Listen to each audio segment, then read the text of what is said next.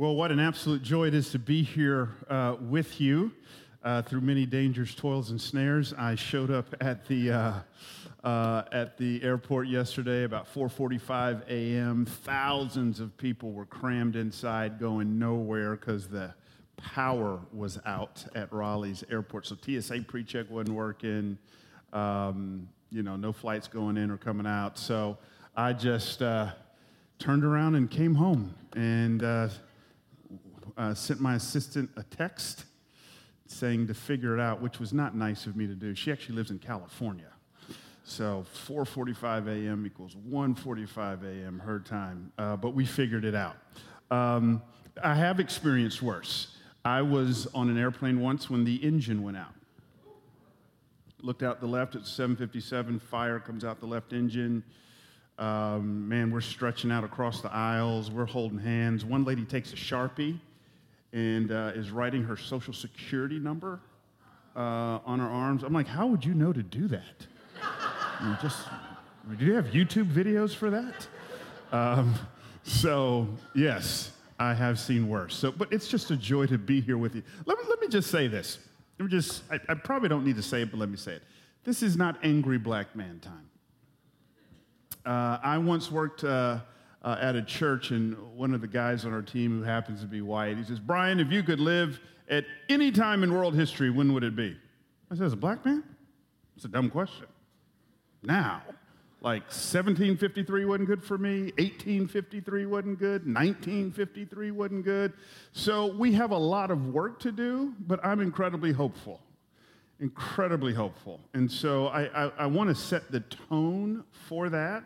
I do want to push you. I do want to nudge you. I do want to challenge you in some areas, but look, I just sold a home in San Jose, California, and moved to Raleigh. I don't know what you know about the housing market. I'm not mad, okay? So just want you to understand that, all right? So I think we just breathe easy, all right? And I think we just dive into it. Let me say a word of prayer, and then we can jump into some things here. Father, you are good. The multi-ethnic church is not a 21st century church growth technique. It is actually how the church began. So we're not discussing anything new. But we here in America, we have gotten so far off course that it feels new. So I pray, Lord God, that what John saw in Jesus, these people would see in me, that during our time together, they would feel for me that I am full of grace and truth. I want that tension. So, Father, would you give us a good dialogue with each other?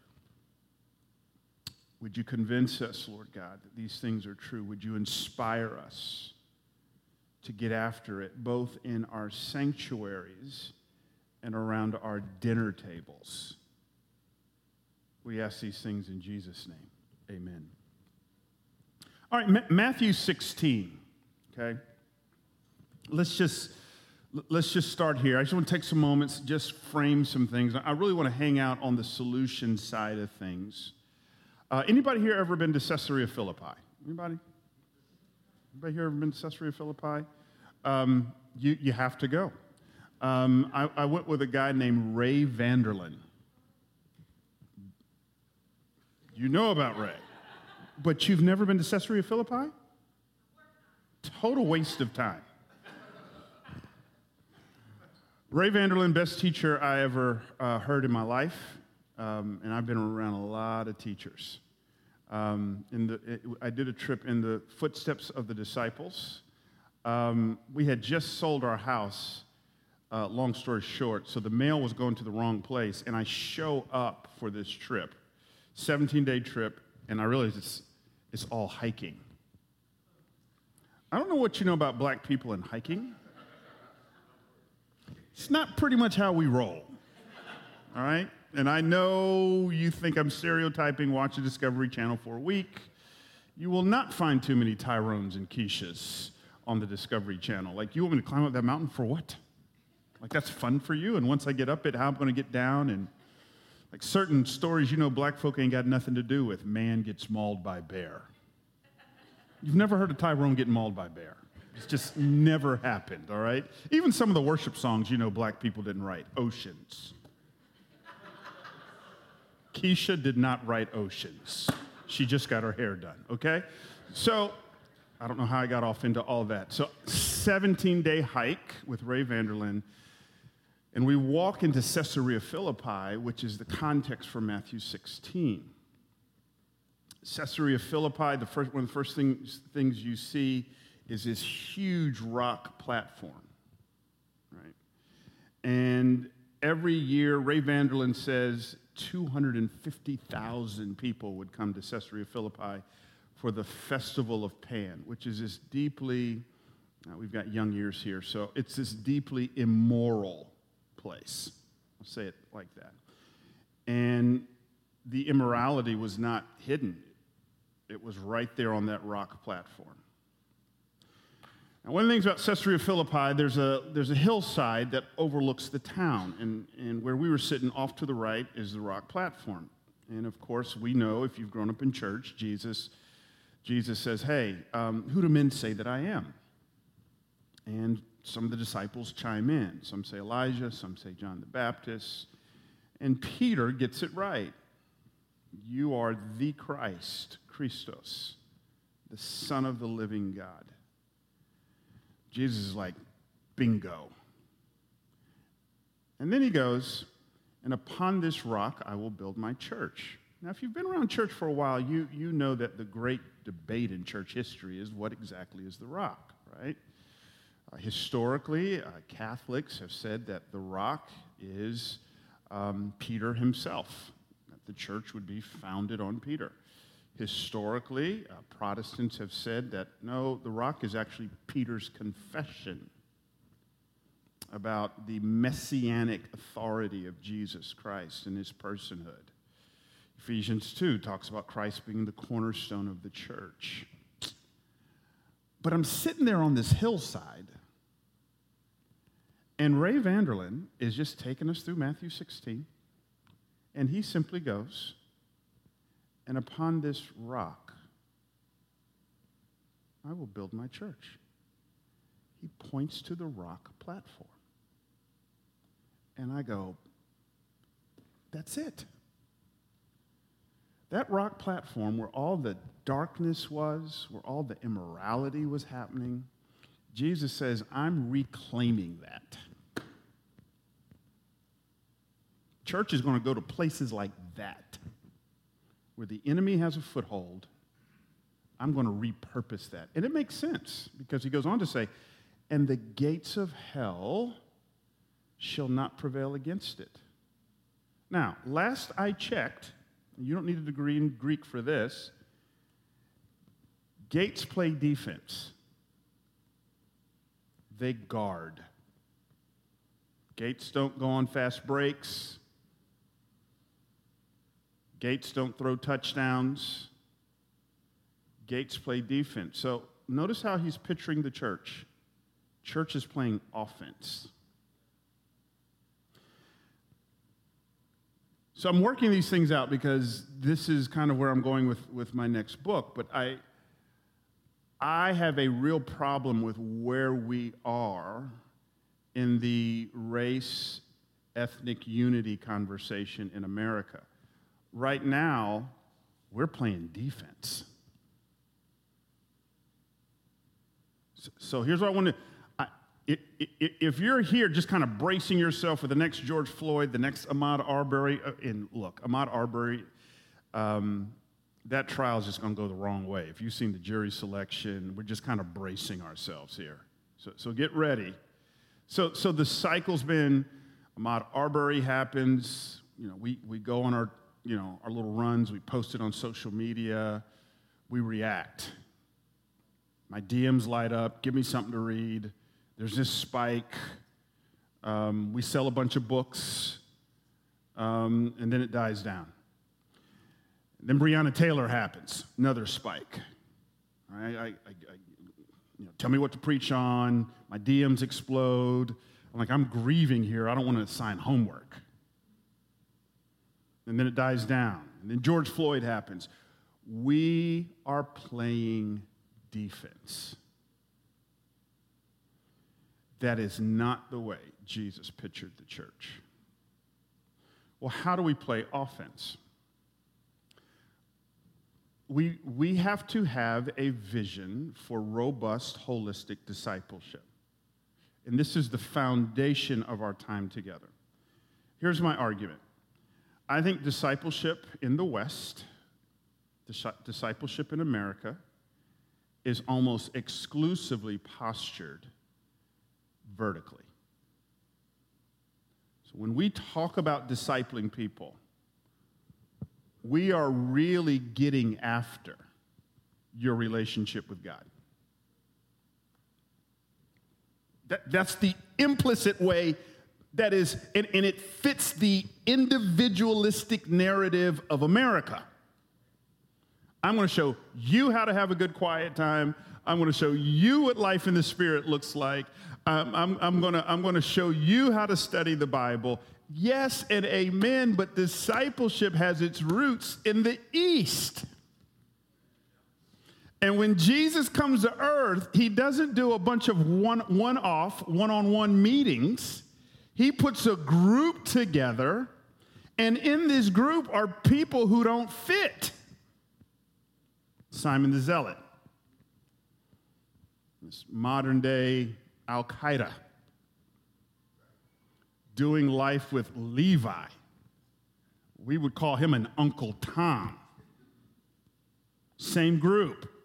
One's working for the man, the other is carrying a sword just ready to pop off.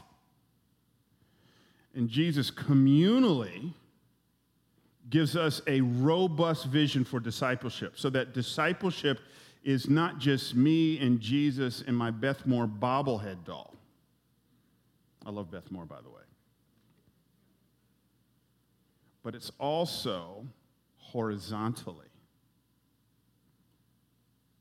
How do I frame it with others? When the horizontal piece is lacking, what then happens is, and I know Doug Wilson doesn't like this, but what then happens is empathy is missing. My friend Eric Mason hit the nail on the head. Eric Mason says proximity breeds empathy. I don't want to mix these narratives, but I'll just give it to you just so you understand what I'm talking about. The best thing that happened to me pastorally is Shay and Yolanda, this lesbian couple. I had the joy. We just got to know each other through AAU.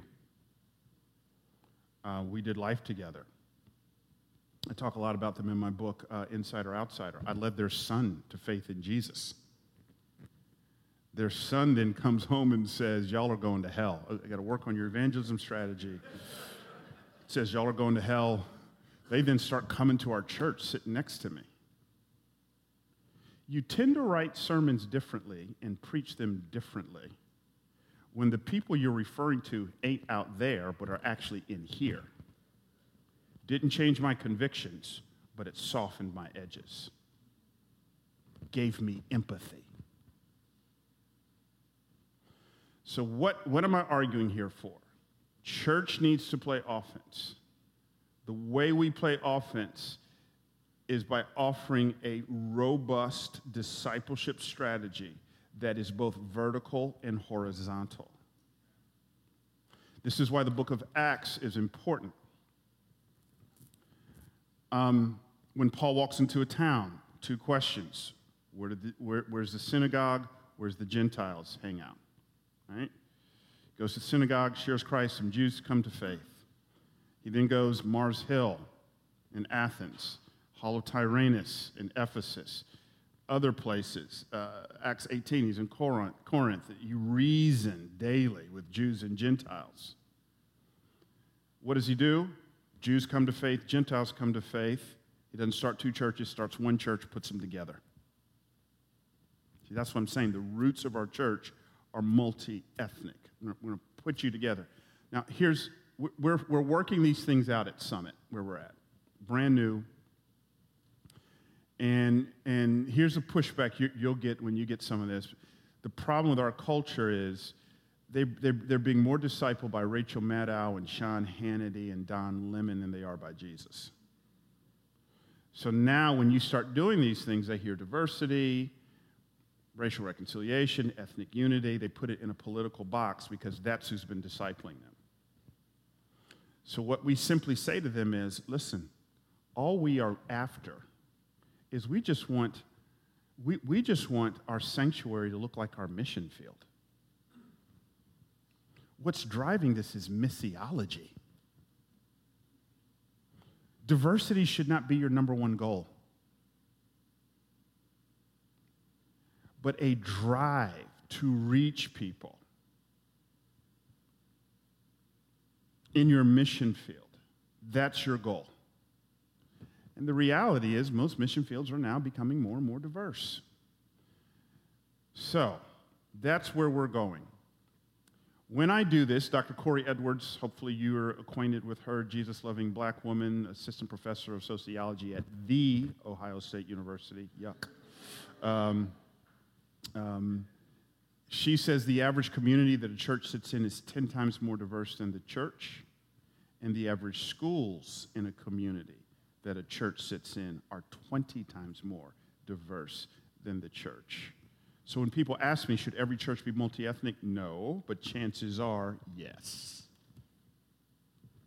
Because what drives us isn't a political agenda of being diverse. What drives us is a gospel greed to see everyone around us know Christ as Lord and Savior. You with me? So now what happens is I then place them in the same context. It's the local church. And what is now happening as a byproduct, they're getting discipled to God, and they're now being discipled one towards another. I mean, JD and I are walking through 1 Corinthians right now. Corinth is a multi-ethnic church. That's why he talks about food. If you're homogenous, food ain't no issue. Eat your kosher meal and shut up. Sorry. I'm sorry. I shouldn't say that. But when you're a multi-ethnic church and the Gentile family invites the Jewish family over to your house for dinner, and you're looking at a rack of ribs, we have a problem. So why does Paul talk about food? It's multi-ethnic, right? Multi-ethnic church is a beautiful headache. It's a beautiful headache. Why? Because ethnic diversity breeds all other kinds of diversity. Theological diversity around the non-essentials. We've got people at the Summit who are cessationists. Other people are Pentecostal. Other people are open but cautious. And other people have no idea what I just said. It's the beauty of it, right? And the goal is to not clone people into your own cultural image. It is to create a space for you to exhibit the fullness of the Imago Dei in such a way that it preserves the unity of the body. Okay. All right. So now we're at the multi-ethnic church, and again, all this is review. I'm sure you've been taught this. When we talk about the multi-ethnic church, we're talking about a church that meets what sociologists call the 80-20 rule. And what that means is no one ethnic group makes up more than 80% of the body. You with me so far? So we've got 100 people, and 81 of them are Korean. You're not multi-ethnic, but if you're between that 20 to 80%, you are multi-ethnic. Now, why the 80-20 rule? Sociologists tell us because 20% is critical mass. It is the minimal threshold in which a minority feels heard, valued, and esteemed. I just want you to imagine a minority walks into your small group. And by the way, the 80-20 rule, I don't think that should just be what we think through in large group settings. We should also think through it in small group settings. When we were just planting our church, we intentionally, as best we could, we tried to spread the minorities out in our small group system, especially when we knew we were going to have conversations about ethnic unity.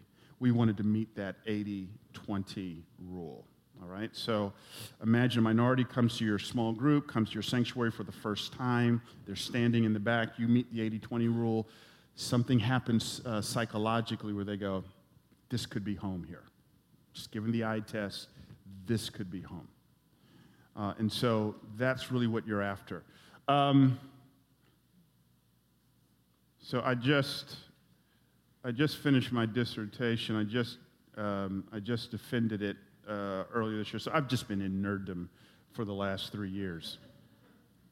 But they did a study on the multi-ethnic church from 1998 to 2019. The study came out, through 2020, I'm sorry. Study came out in January of 2021. Multi-ethnic churches in evangelical spaces, not liberal, progressive, mainline spaces. Multi-ethnic churches in evangelical spaces, surprisingly, they've actually tripled from 7% in 1998 to 22% in 2020. Now, my friend David Kinnaman, who runs Barna, he's doing a study right now. I actually think the numbers are going way down. I think 2020 just wreaked havoc. I hope that's not the case, but that's probably the case, all right? So what I want you to understand, and I understand you guys have gone through the theological reason as to why you should go after this. I'm not going to spend time there. This is hard for me to even imagine saying. But what the data points to among evangelicals, this is so confusing, is that multi-ethnic is becoming a felt need. It's becoming a felt need. Now, many don't want to pay the cost. I'm not saying they're all about it, but that is the way culture is forming us. And there's some good things about that. So there are theological reasons why you should consider this. There are sociological reasons why you should consider this. Most communities are trending into diversity. But there's also very pragmatic reasons why you should consider this. Many people are now moving to an area in Googling diverse church. Okay? So I want you to understand that. Now, one more thing before we get into the nuts and bolts of solutions. 3 kinds of multi-ethnic churches. Not all multi-ethnic churches are alike. Corey Edwards says that there are 3 kinds of multi-ethnic churches. One kind is what we would call the multicolor, multi-ethnic church. So I want you to picture it this way. It's sort of like the NBA All-Star Game. People from different teams show up. They play in the event. When the event's over, they go back to their teams. They're there for the event, but there's no real this. The event, that's the multicolor, multi-ethnic church. They show up, it gives them street cred. But I've learned the hard way over the years, just because you can go, I'll say it this way, you can go to a multi-ethnic church and be racist. You can have a veneer, a form. Okay. Second, the second kind of multi-ethnic church is the worst kind of church out there, I believe. When we talk about race relations, it's the assimilated multi-ethnic church. Multi-ethnic, monocultural. Multi-ethnic, monocultural. There is a clear ethnic home team, a clear cultural home team. So we want minorities to come in. We want your faces. We don't want your voices. Now,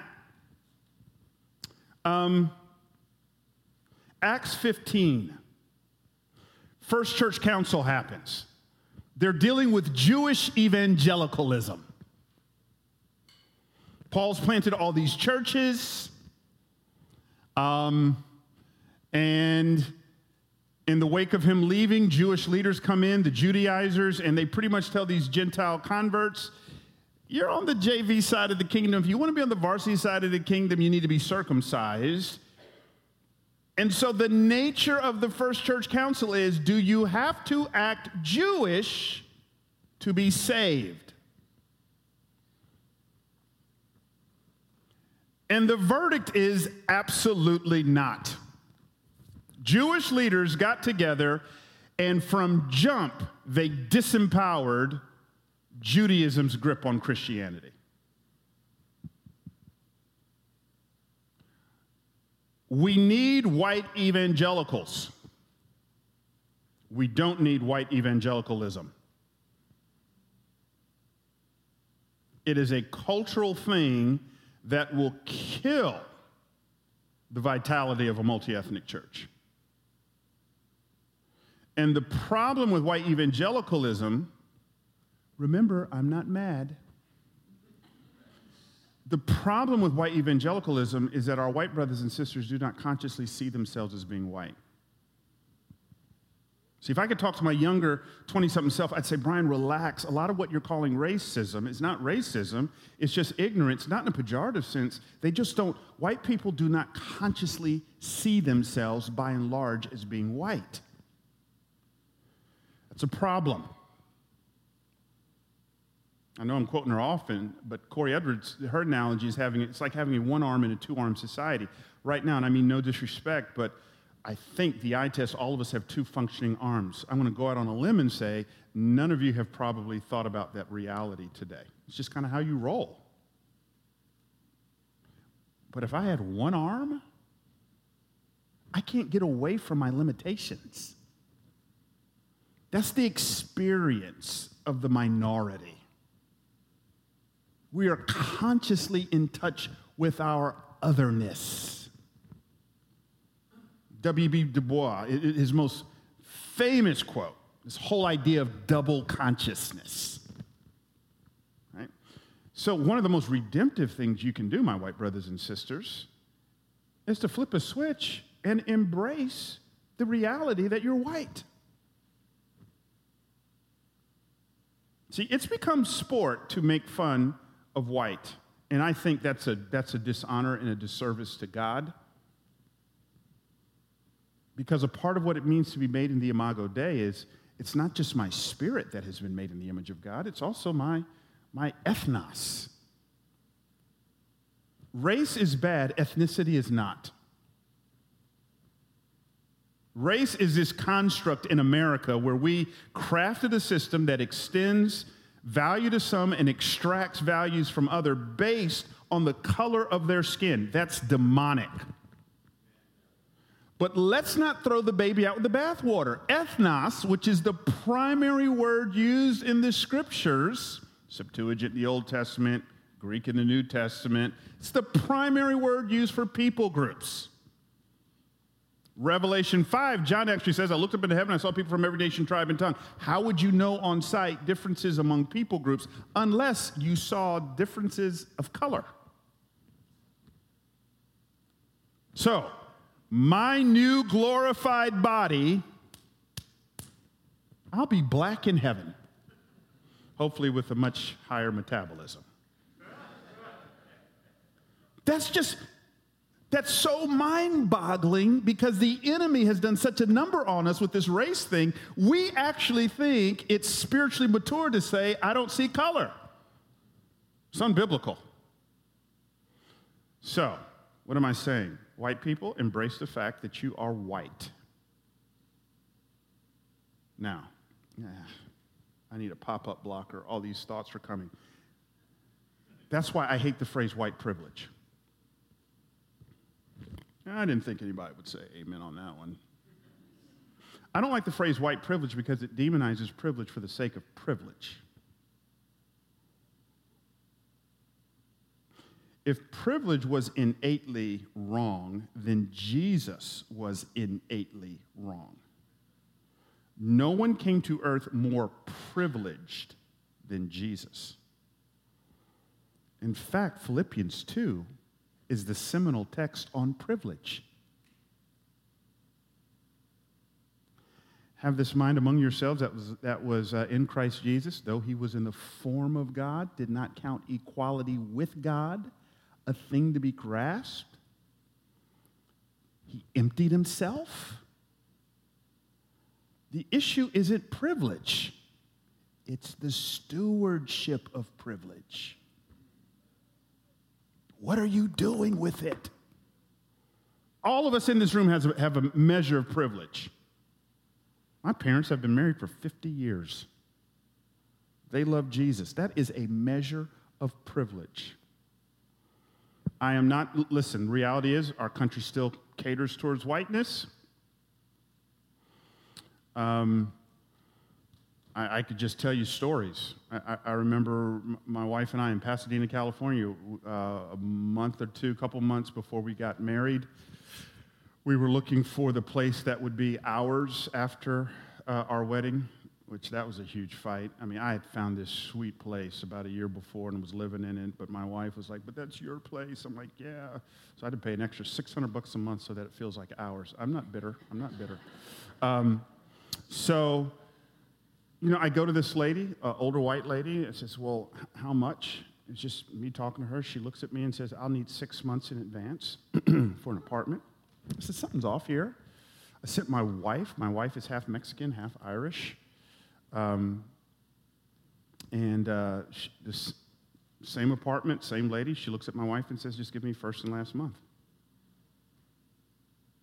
It's just the reality of things. I got a million stories like that. So, do we live in a society that slants towards whiteness even today? Absolutely. Should you as a white person feel bad for being white? Absolutely not. However, if you are not stewarding your privilege in such a way, see, Tim Keller says, righteousness is disadvantaging myself for the advantage of others. It's biblical righteousness. It is disadvantaging myself for the advantage of others. That's Jesus. Philippians 2. He emptied himself. Why? I'm headed to the cross. I didn't come here for my comfort. Wickedness, Keller says, is the exact opposite. It is advantaging myself to the disadvantage of others. So, if you as a white person are not embracing the reality that God's created you white, that you are in a system that still slants towards whiteness, and you're not wrestling with how do I steward that? See, I think that's a you and Holy Spirit thing. I don't know if you really get the gospel. And I've got to wrestle with the same thing. My wife and I wrestle this. We wrestle with it in our finances. How are we using this house? We're about to be empty nesters. Praise the Lord. A 20-year-old in Arizona, 18-year-old in LA, 16-year-old. Man, you got a year and a half, you're out of here. I could care less where you go. You are out of here. Well, empty nesters, what are we going to do with this house? Opportunity to disadvantage ourselves for the advantage. I think that's a universal Christian question that all of us should be wrestling with. So the problem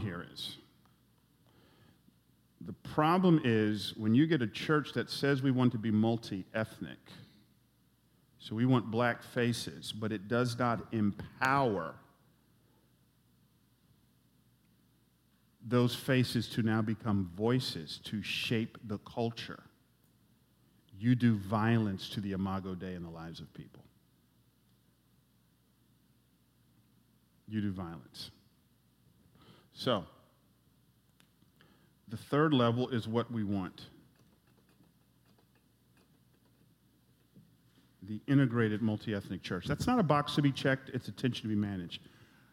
Let me give you this definition or description of the integrated multi-ethnic church. It is a church where there is and equitable discomfort.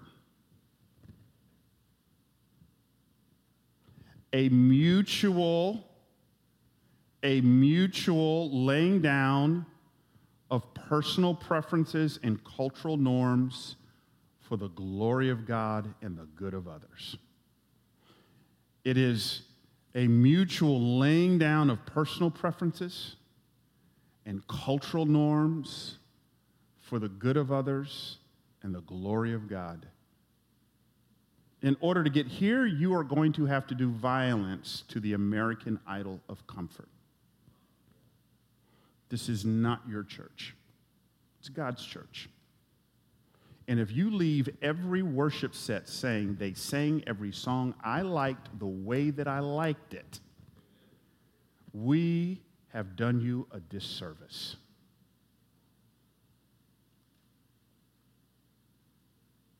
You with me on that?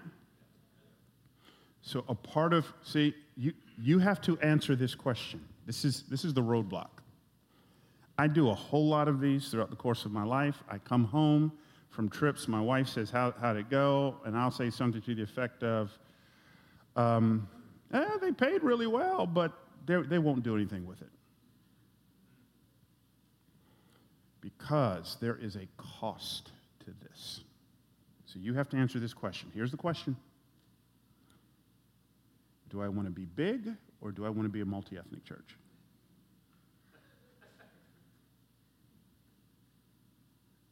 Most of the times, those are very conflicting agendas.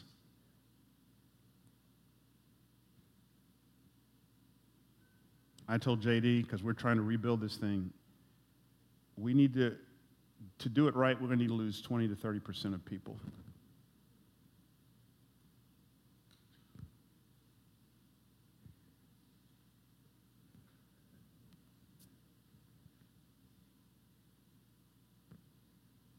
I don't think you're leading right. This is a leadership principle in general. You're not leading well if you don't have a couple people just ticked off at you.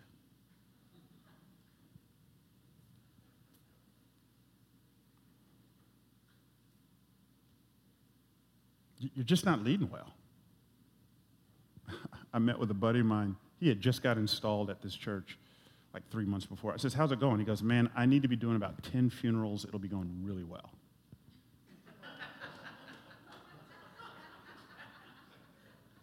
And he was dead serious when he said it. That's just church folk, man. They drive you nuts. They complain about everything. They wear you out. And then they'll be back next Sunday. And you want to go, you have options. It's like my 15-year-old who just came to me a couple years ago. I don't like it here. I can't wait to get out. And it just took everything within me to say, oh, I have the same thoughts. So this is where America and seminaries have done a number on our leaders. You're going to have to look yourself in the mirror and say, if I'm going to go down this road, I'm going to go all the way down it. Don't play with this. You got to have courage. What is your vision of church? Chances are you're going to lose people. And hear me, that's not an excuse to say you can just be contentious and brash and brazen. I did a lot of consulting work during 2020, and much of it was just coming from a good place, but it was a zeal without knowledge. You just got up and you went from 0 to 100. Right? So we have to be methodical, right? But that question you have to settle. You have to settle it as a leader. You have to settle it with your elder team. Because now we're getting into Galatians 2. You know what Galatians 2 is all about? A spineless leader named Peter. Just didn't have courage. Paul says, hey man, we got to chat. Because prior to the Judaizers showing up, you were hanging out with Gentiles. Now they show up, you're withdrawing. And I just see this a lot of times with well-meaning leaders who just don't have a spine. Couple emails, now they start backing away.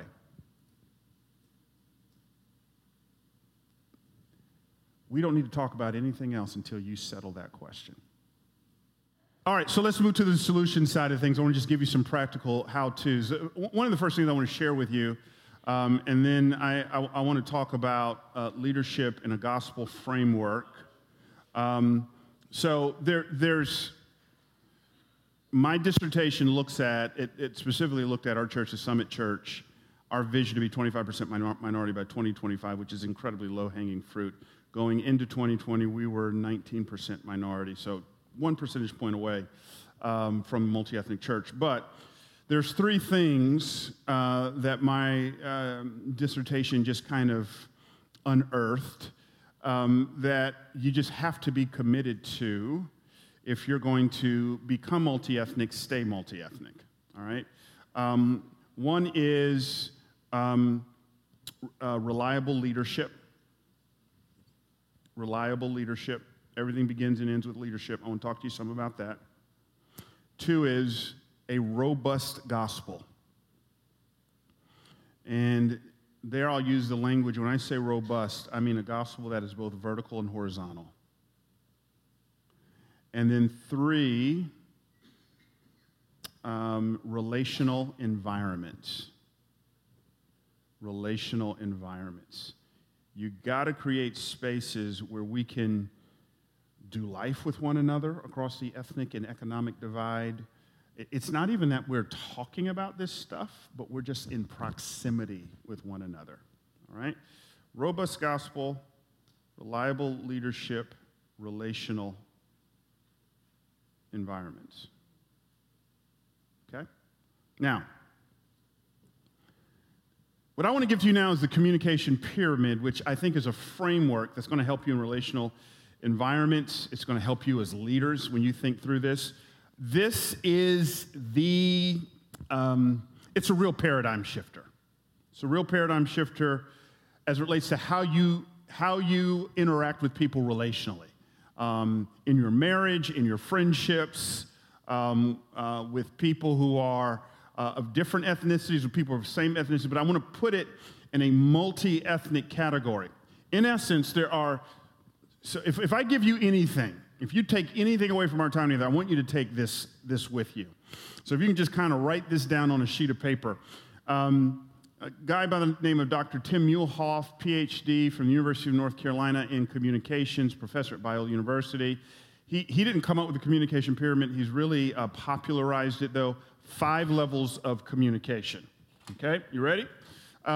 Starting at the top, which is the most superficial, cliche. Good morning, how are you? You've communicated, but you really haven't communicated. It's such a Southern thing. By the way, every time I come to Indiana, I get so confused because it feels Southern, but it also feels Midwestern. Which are you? Am I the only one who feels confused along those lines? Anyways, I digress, all right? So the most superficial level of communication is cliche. Good morning, how are you? You've communicated, but you haven't communicated. Levels 2 and 3, fellas, I hate to pick on us, but this is where most of us hang out. This is sports center talk. Level 2 is facts, okay? The Lakers are sure an old team, and they're struggling right now. I love every bit of it, okay? Who won? The Warriors won last night. I mean, you're just kind of giving facts, okay? Level 3 is opinion. You are sharing what you think, right? I'm just kind of giving my opinion here. Is LeBron James the greatest of all time? Of course he's not. It's not even close. Like, I don't even understand why we're having that conversation. It's clear that it's Michael Jordan. I mean, we all saw what he did to the Pacers. I'm sorry. But I digress. So, you've just got opinions on stuff, right? That's levels 2 and 3. Levels 4 and 5 are indicator lights as it relates to your strongest relationships, friendships, the health of your marriage. All great relationships at some point get to level 4. Level 4 is emotive. It's sharing how you feel. Women should have said amen right there. It's sharing how you feel. By the way, this is the hermeneutical challenge of the Psalms. Like, have you ever read one of David's Psalms, let's say Psalm 55, where David, the context of that, he's running away from Ahithophel and Absalom, and he's abdicated his throne, and here he is. He goes, God, send my enemies to hell. You're like, whoa, it's not a good theology of enemies, right? Have you ever just gone, I don't know what to do with that. Here's our problem with the Psalms. Our problem with the Psalms is we're looking at it from level 2 communication. When David is at level 4, God, this is how I feel, which, by the way, I think that's why God calls him a man after his own heart. Because God says, when you pray to me, I'm just not getting facts. I'm getting feelings. How's your prayer life? Are you just giving God facts? Are you just giving the all-knowing God facts? Holy Spirit, did you know he needs new tires? God can handle your theologically incorrect feelings. Level 5 is transparency. Transparency is hard to quantify. It's sharing who you are. We've all been there. You leave a cup of coffee with somebody, and something intuitively within you just goes, I experienced them. I didn't experience what Paul Dunbar calls the mask. I experienced them. Them. Here's the problem, and this is why it's so important to put this within a multi-ethnic framework. The problem, Robin DiAngelo says, and of course there's many things that are problematic with her level 3 communication, but Robin DiAngelo, a white sociologist, she says, and she's not making a moral judgment on this, she says white people see themselves as a collection of individuals. Black and brown communities see themselves far more communally, right?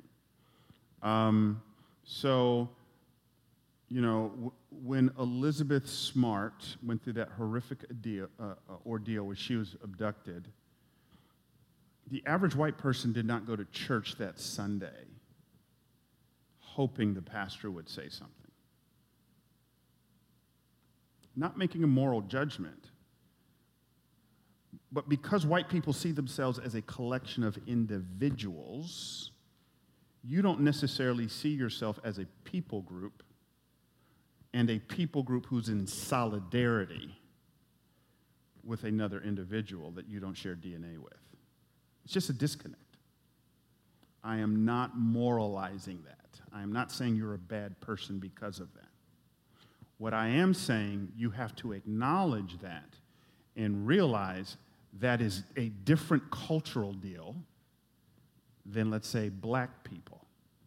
By the way, parenthesis. If there's one book I could recommend you read, if you're really trying to, I don't know what Indiana's demographics are, I should have looked at before I came, with the Asian community. There's a book that just came out by a brilliant Asian writer on the Asian experience in America as a people group. He calls, the name of the book is The Loneliest Americans. One of the things he says in this book that's really, really helpful is he says the black-white binary is a strong narrative binary. And he says what that does to minorities who are not black or white is that binary is so strong, you feel this pressure to gravitate to one extreme, to pick a side, right? And so he unpacks what that looks like. So when I talk black-white, that's actually a good framework, because the minorities you deal with who aren't black or white, they are feeling this pressure to identify with the oppressed. Is that going to be my narrative? Or do I want upward mobility and just kind of blend into whiteness? And then we're into another great Asian book called the myth of the model minority. So, I need you to see this disconnect. White people don't see yourselves communally. You see yourself as a collection of individuals. Black people, brown people, Latinos, Latinas, see themselves far more communally. So when George Floyd happens, Breonna, let's not even go George Floyd. I mean, that was just too tragically easy, right? But when something on a national scale happens that has racial overtones to it, black people show up on Sunday and they're going, please say something. Now, here's the real gold. In those moments, what tends to happen is black people go level 4. You with me? This is how we feel. White people tend to hang out at level 2. Hold on. We don't know the facts. Now, I'm going to tell you something. I've been married for 22 years. I'm learning.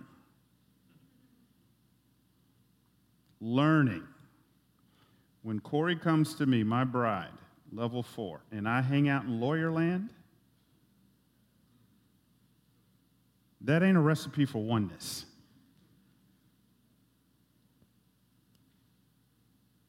But if I want oneness with my bride, let me first stop and feel before we resurface to the facts. Is there a place for facts? Absolutely. If we're in court, that's the first and only place you hang out. But in the court of human relationships, let's meet each other at level 4. That's exactly what the Bible says. Grieve with those who grieve. Okay? So you have to disciple your people with this framework. They have to know the communication pyramid. It'll revolutionize their marriages, their relationships, their friendships. It will revolutionize the way they interact with people across the multi-ethnic spectrum. Okay. Let's take a breather. I just gave you a lot there. Any questions on the communication pyramid?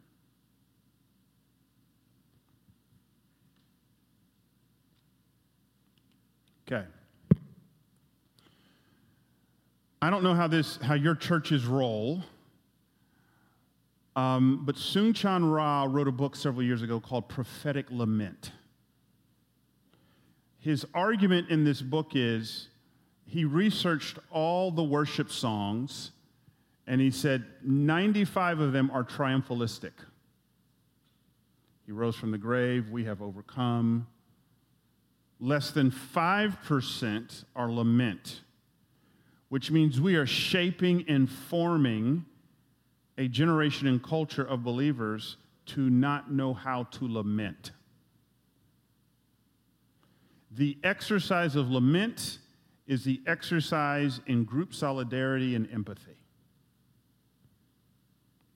I don't know how you become a successful, thriving, multi-ethnic church without allocating worship program real estate that allows for the occasional expression of lament. So I get calls all the time. Something tragic happens on Tuesday. Should I change my message? Look, there's times to do that. I think actually the best thing you could do is to just have an extended prayer time and allow people to lament, to grieve. So I think I know what I just said will give planning center fits, okay? But you got to allow for that. You got to allow for that. All right. So this,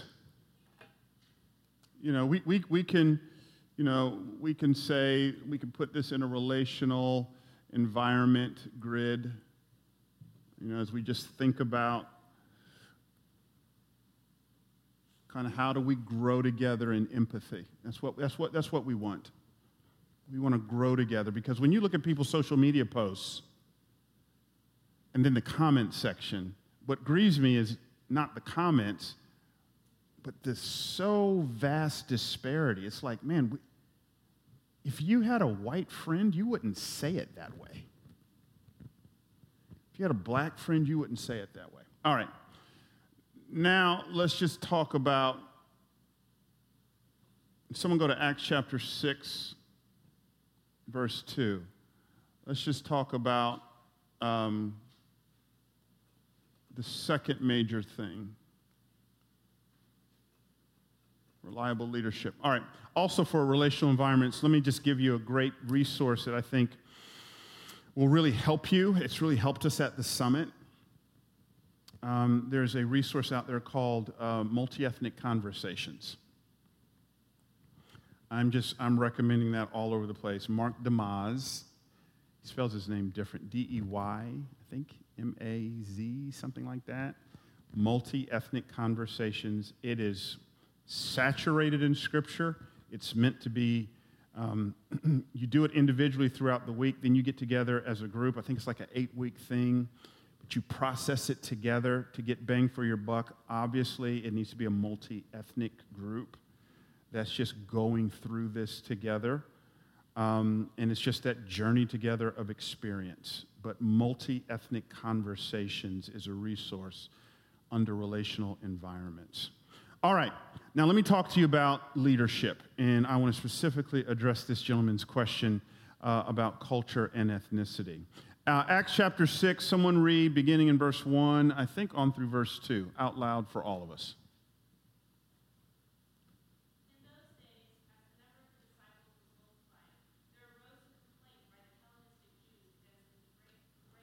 Boom. What translation is that? CSB? Okay. I love that. So, church is going and blowing in the book of Acts. Day of Pentecost happens. Thousands of people show up, and just thousands upon thousands, and Luke is documenting it. And in Acts chapter 6, we have our first hiccup. And our first hiccup happens. It's a clash between the Hellenistic Jews and the Hebraic Jews. Powerful terms. In these terms are both ethnicity and culture. And we need to have that conversation. They're both Jews, so they both check the ethnicity box, but they ain't getting along because the culture is off. One group of people, they're the Hellenistic Jews. Anybody here know what Hellenism is? Come on, y'all. Yes. Spread of Greek culture. Alexander the Great. When Alexander conquered you, he wasn't just interested in acquiring more land, although that was definitely on the agenda. He wanted to put the Greek cultural thumbprint across the world. So wherever he went, he built libraries, Koine Greek, which is the common Greek. That was the language of the day. That's what they were speaking when Jesus showed up. So when you talk about Hellenistic Jews, you're talking about ethnic Jews who have assimilated into Greek culture. All right. So now we're ready to have the conversation about, because I want to talk about culturally the kind of leader you have to be to lead a multi-ethnic movement. Church, organization, whatever it may be. Within every ethnicity, Gary McIntosh says, broadly speaking, there are 3 cultural stratifications. One is C1s. We would call them, biblically speaking, the Hellenistic Jews. Key word for C1s is assimilated. They have assimilated into Greek culture. They probably speak Greek language. They name their kids Greek names. They dress Greek. They eat non-kosher food. They are C1s. Praise God for Nick at Night. Praise God for HBO Max, because you can get the whole series on HBO Max and iTunes. Apple Music. Fresh Prince of Bel-Air. It's Carlton. Carlton is a C1. I am not attacking Carlton's blackness, because then we got to have a conversation. You have to define for me, what does it mean to be black? And I don't think anybody wants to do that. So I am not being negative. I am not being pejorative, but it is obvious Carlton has assimilated into a very different cultural worldview and framework for life. And I don't even unpack all of what that means.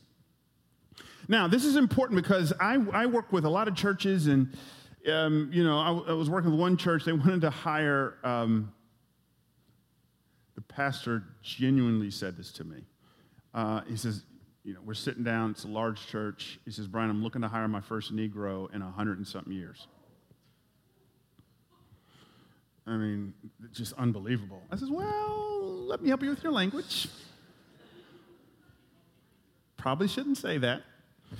And I says, well, describe to me the position. And he says to me, this person is going to be working with our small group leaders. There's no preaching or teaching. There's no kind of macro level leadership. And I pretty much said, you need Carlton.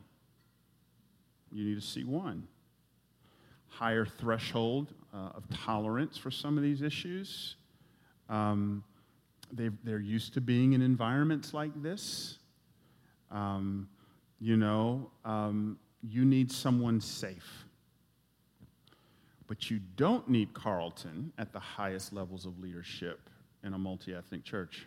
That she will not move the needle. They're too safe. By the way, how do you discern that? You need to have people on the hiring committee who represent the ethnicity you're trying to hire, because you have blind spots. Okay? Now, on the other extreme, this lady in her wonderful translation says, there was a group of people called the Hebraic Jews. We will call them C3s.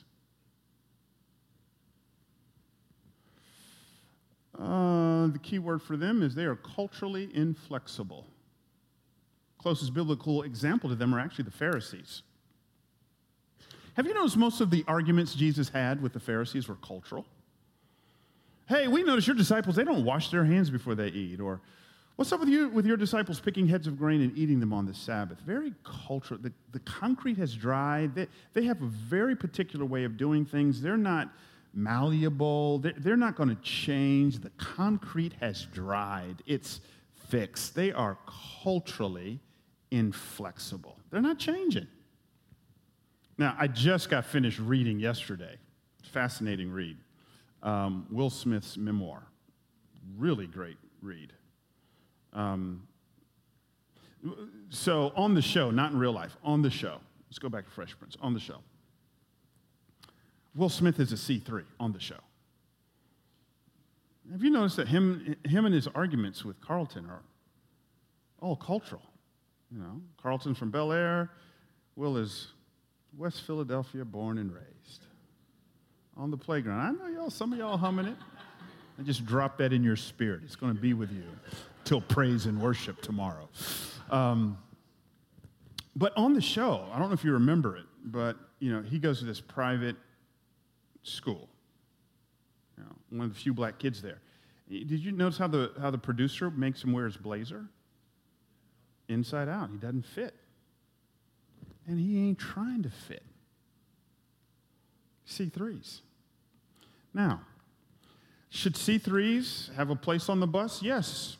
I counsel white churches all the time. They go, we want to do some community work, and we need somebody to just represent us well, pound the pavement. You need a C3. They're going to bring street cred. There's going to be an affinity there. Let's get you a C3. But homeboy or homegirl does not need to preach or have broad-level leadership internally. Why? This is the most contentious thing I'm going to say to you. Remember, I'm not mad. The average white person is a C3. You've been raised a certain way in a society. Is this true of every white person? No.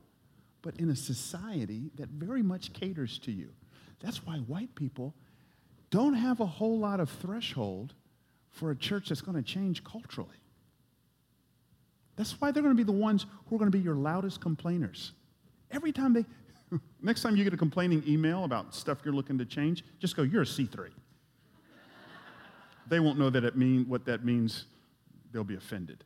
But they're inflexible. Used to having it your way. So what happens when you put a C3 from one ethnicity in charge of a group of C3s from another ethnicity? Boom! Huge mess. By the way, that was Paul, Philippians chapter 3. He's looking through the rearview mirror of his life prior to Christ. He says, I was born of the nation of Israel, ethnicity, a Hebrew of Hebrews. It's culture. C3. Someone go to 1 Corinthians 9.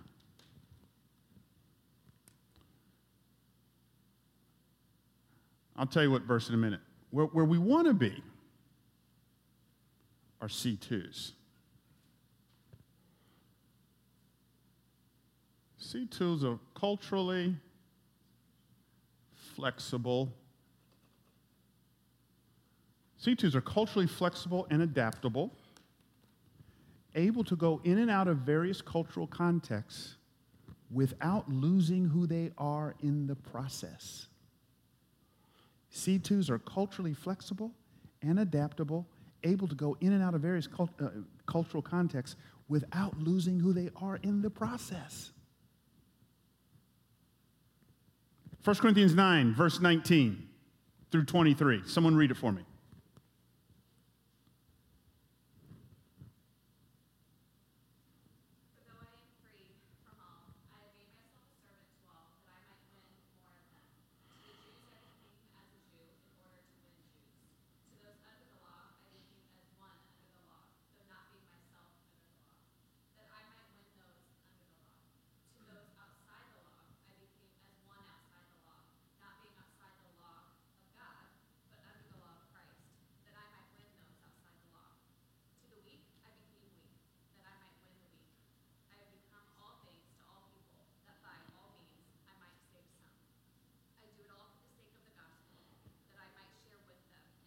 I love it.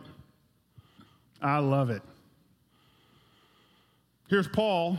He's saying, look, I got Jewish friends. To the Jews, I became a Jew. You might catch me on Monday having a kosher meal with my Jewish friends. But then he goes, I got Gentile friends. That's what he means when he says to those outside the law. All right? So Paul says, look, my community is eclectic. Again, this is the same guy preaches in the synagogue. Same guy goes on Mars Hill. Same guy just does all this stuff. This is C2, culturally flexible and adaptable, able to go in and out without losing. Now, what's your motivation, Paul? It's not a progressive liberal motivation. He says, I do it all for the sake of the gospel. Now, if you're astute, you should be confused right now. Because wait a minute, Brian, I thought you just said Paul's a C3. You referred us to Philippians chapter 3. Now you're saying 1 Corinthians 9, he's a C2. Philippians 3 is who he was prior to Christ. 1 Corinthians 9 is who he is after Christ, which tells us C2s are made and not born. That encourages me. You do not have to stay where you are. How do you make a C2? Paul tells us in 1 Corinthians 9. He keeps using a phrase, I have become, I have become, I have become, I have become. One commentator says that phrase, I have become, is the ability to put yourself in another person's skin and context to feel what they feel. In other words, you make a C2 not by reading a book or sitting in a seminar. Very important. But you make a C2 by immersing themselves as a minority in another person or people group's narrative and experience. That's why I'm so cutting her a check. Corey Edwards says, the homogeneous church actually entrenches racism.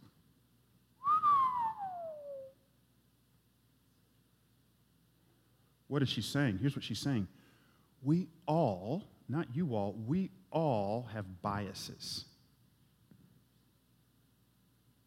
And when I'm only around people who pretty much see it the way that I see it, my biases are never challenged. They're only entrenched. That's why it's a powerful means of sanctification. I need people in my life who see it differently. Ain't that the beauty of marriage? Marriage is a means of grace. I love my wife, but she drives me nuts. And I drive her nuts.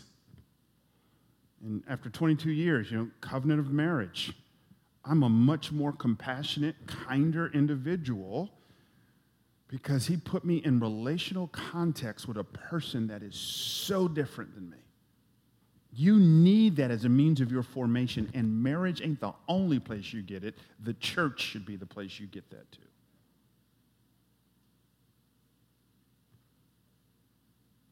I have become. A guy by the name of Reggie Williams wrote his PhD dissertation on Dietrich Bonhoeffer. It's now turned into a book. It's called Bonhoeffer's Black Jesus. Amazing. We all know who Dietrich Bonhoeffer is. Age of 21, he's a prodigy, graduates with his PhD, comes over to the United States. It's the 1930s to do a fellowship at Union Seminary, which is a part of Columbia University, which is in Harlem. It's 116th Street, as Bobby Womack says, across 110th Street. I know I just lost some of y'all. You ain't never heard of Bobby Womack in your life. Some of us know about Bobby Womack. Across 110th Street. So here he is, dude from Germany, 21 years old, 1930s. He says, I probably wasn't saved, but I thought I was saved. So because I thought I was saved, I started looking for churches. So I started looking at these white churches, his words, but none of them were really preaching the full gospel. So he ends up joining the Abyssinian Baptist Church.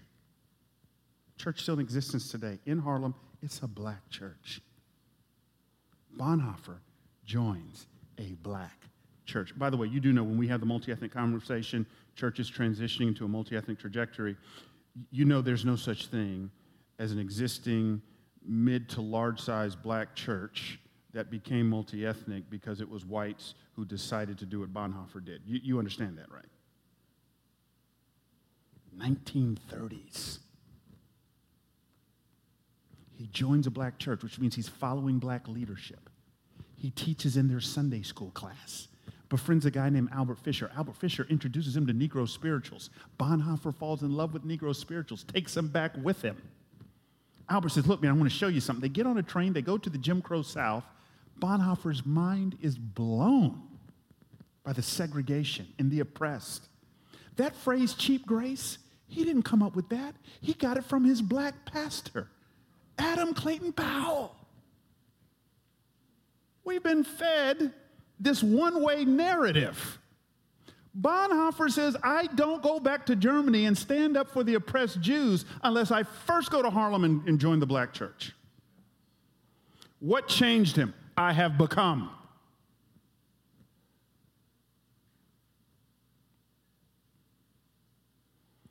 As a means of your own spiritual formation, you need to I have become. That's the incarnation. What situations and contexts are you in that you're the minority?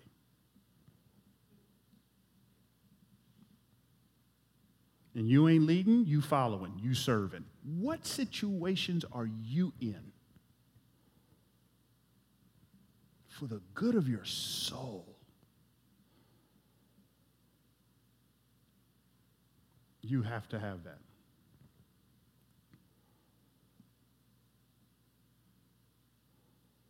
You need to follow minority leadership. My kids, man, we were really intentional about trying to architect a diverse life experience. And we weren't leaning on one entity to be everything, but like their schools kind of typically skewed white. Their churches were always multi-ethnic. Their athletic leagues were black. So sleepovers were just something else. And,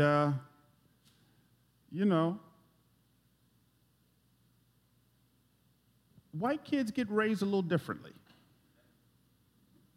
right? I'm just not into 5-year-old kids calling me by my first name. Just not how I rolled. I know I'm different. To this day, I have to refer to my mama's friends by their last name. And I'm 48 years old. So these white kids come over to my house, welcome, greet them at the door. Y'all have a good time? Okay, Brian, up. No, we're going to put a handle on it in this house. It's just culturally different. You ain't going to put your feet up on my coffee table. We just do stuff different. But that's good. It's good for their formation to see different. Right? And it's good for my kids to see different. Hey, Dad, I just got home from Johnny's house. His mama lets me call her Margaret. I'm glad you enjoyed that because it's different. And we have to give each other space. If my salvation doesn't depend on it, then there should be latitude. But what are you doing in the way of Jesus, in the ilk of Bonhoeffer, to I have become? If we're going to lead a multi-ethnic church or movement, we've got to be people who are in the journey of becoming a C2. And the way that gets worked out is relationally. It's relationally.